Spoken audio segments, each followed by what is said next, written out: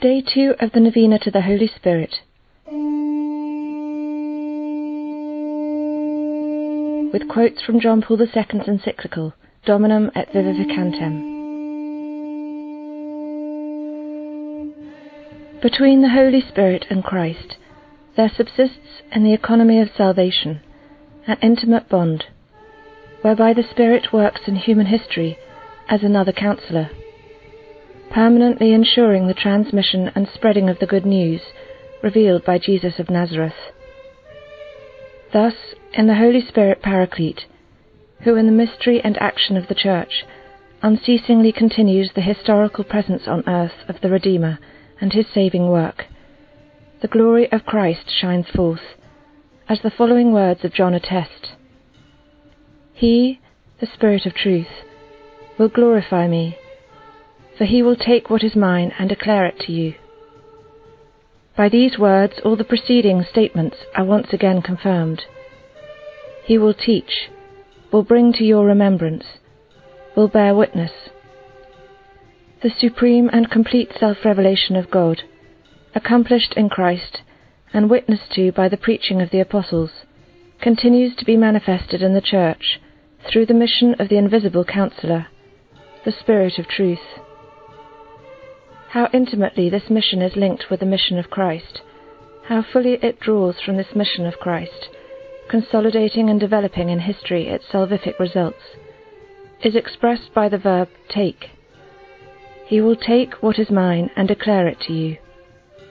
As if to explain the words, he will take, by clearly expressing the divine and Trinitarian unity of the source, Jesus adds, all that the Father has is mine. Therefore I said that he will take what is mine and declare it to you.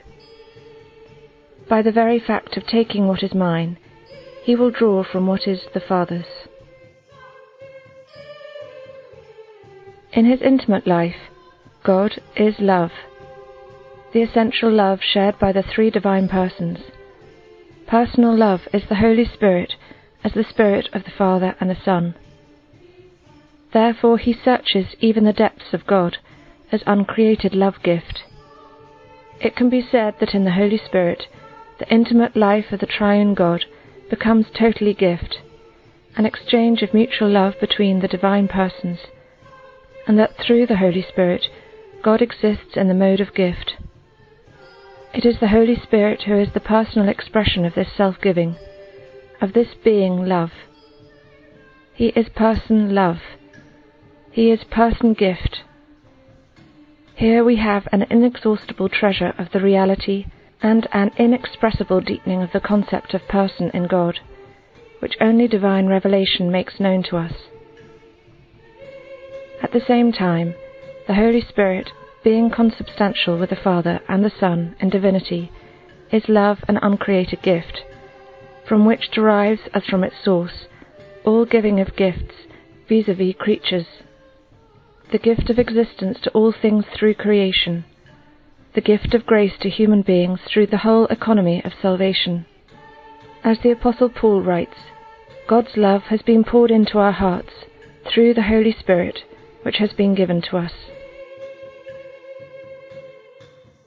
Let us pray. Come, Holy Spirit, fill the hearts of thy faithful, and enkindle in us the fire of your love. Send forth your Spirit, and we shall be recreated, and you shall renew the face of the earth.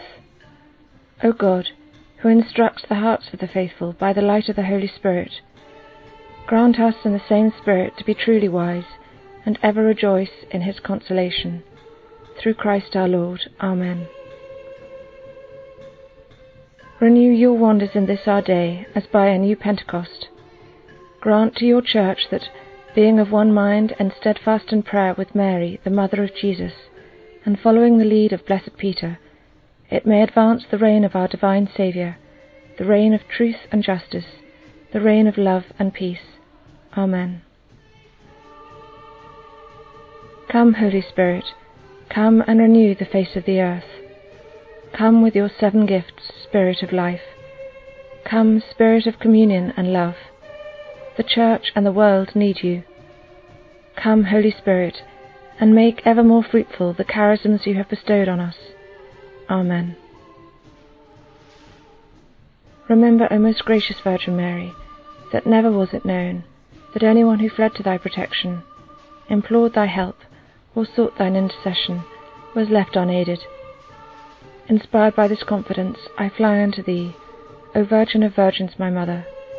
To thee do I come, before thee do I stand, sinful and sorrowful. O Mother of the Word incarnate, despise not my petitions, but in thy mercy hear and grant my prayer. Amen.